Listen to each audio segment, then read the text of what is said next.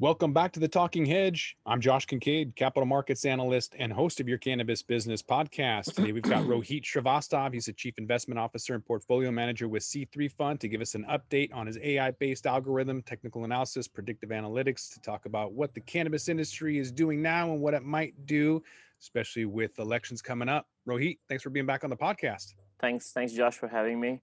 First, let's go over the disclosure that this is all for entertainment. This is all for learning. We're not doing anything. We're not suggesting anything. You guys do your own analysis and own review. And having said that, we have been talking about our cannabis index for more than a year now, and this is when we did the first time we did that, and over a period of years, over a period of last 1 year, we have been tracking a cannabis index, which is like a Wix index and tells an idea about where does the market lie. So this is where we left last time, around hovering between 535 and 475, and this just gives a value where does the overall market lies. And it is still doing the back and forth between 535 and 475, and this week it is still doing that. So there is not a lot of movement happening at this point, and I would say that I think since we are going into the election, there is a lot of decision making that has to happen. So I think it's just in a hold period at this point. From the cash flow perspective, we saw a huge dip last time, that there was a huge dip, and this last 2-3 weeks, there has been a lot of recovery out of that, and which really makes me believe that, I think it could be possible that a lot of buying might be happening, and we will later on. I'll give you a little bit more idea about how Podex and MJ are doing that, and give an idea about how the trading of that is happening. But I think from what we see, there is a cash inflow happening after that huge drop, and buyers are coming in and picking it up. So this is how our fund is performing, about 9.5, about 9+%, from the inception of this fund, which is the C3 fund, from 8.1. And before, when we were actually in the incubation process, we actually had about 93% compared to the Podex and MJ. So last week, you might see that, MJ and Podex did great, 8% and 16% gain, and we probably did lower. But again, reiterating what our fund does is, we're not worried about these changes, like how huge the fluctuation between Podex and MJ is happening, but we are worried about the long-term gain, which you can see that we are actually a lot more ahead than MJ. Even in the last 2 months, we have started this. So that's where we are holding on that. So overall overview, during the incubation process, we were about 94%, and from the go live, which is 8.1, we have about 9.5%. Want to talk a little bit about MJ and Podex and give a little bit of an update, because I'm seeing some unusual activity. Now, Podex and MJ, this is Podex, what you're seeing right now is Podex, and you're seeing the trend going down, but there is some technical aspect of these where the lower lows are matching with the previous lows, and the volume around in the last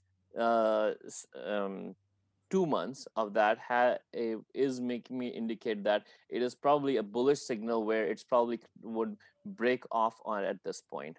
Now, and Podex is probably not a good example in general, because the volume is so low that it's hard to predict, but it's very similar. The Podex and MJ are very similar, and here also the lower lows are trying to match to the previous lows.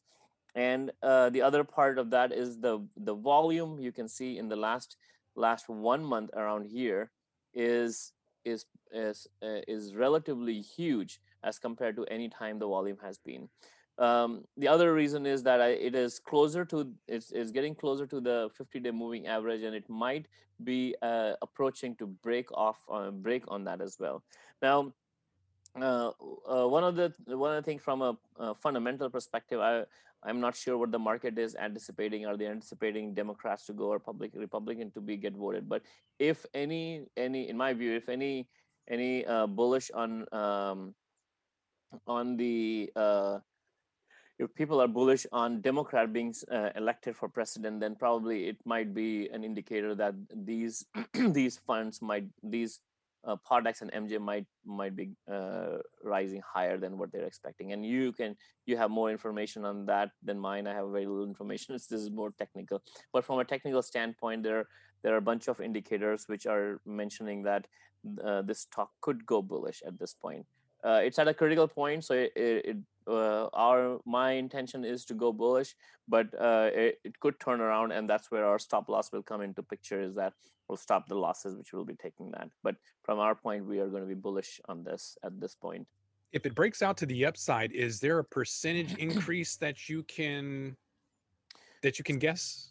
So there are two stopping points, and one of the stopping points is this red line which you're seeing, and that is the VWAP of volume weighted average price of the lower lows, which is around May and June. So that one is about, I think, $14 or $15. I think this is $15. So I think these two would be the stopping points, the 200-day moving average and the VWAP. I think I would usually use those two as the indicator where I would probably take some profits at that point.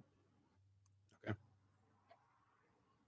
So summarizing that, we still, based on the data, we are still reaching back to 535. We're holding three short-term stocks: Hexo, Cron, and Cara. And since inception, we had about 96%, 94 to 96% gain.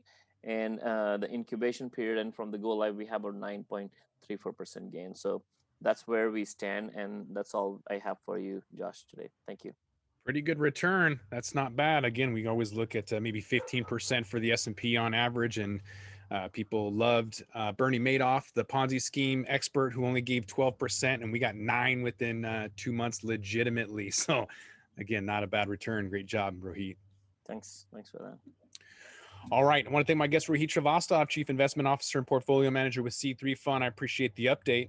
Sure. Thank you so much. With that, we're going to roll this one up. I'm Josh Kincaid. This is The Talking Hedge. Don't forget to like, share, and subscribe, or don't, and I'm out. Don't forget to smash that like button on your way out and check out these other videos that we've got.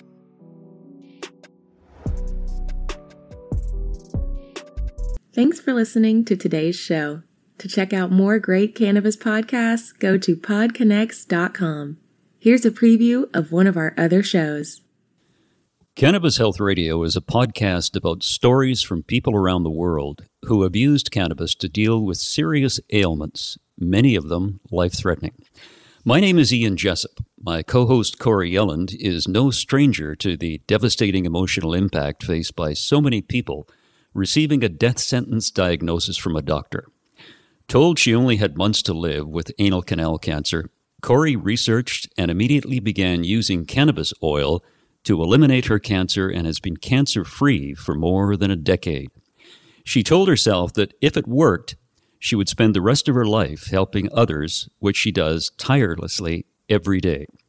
When you listen to our podcast, you'll hear many stories like Corey's, along with others who have used cannabis oil for many more ailments besides cancer, such as chronic pain, PTSD, MS, and many, many more. As one of our guests said, "Your podcast gave me the confidence to save my own life." We regularly get messages from listeners who have heard our podcast and use cannabis to solve a serious health issue of their own or that of a loved one. We hope you listen to these stories and be as inspired and moved as we are with each and every episode.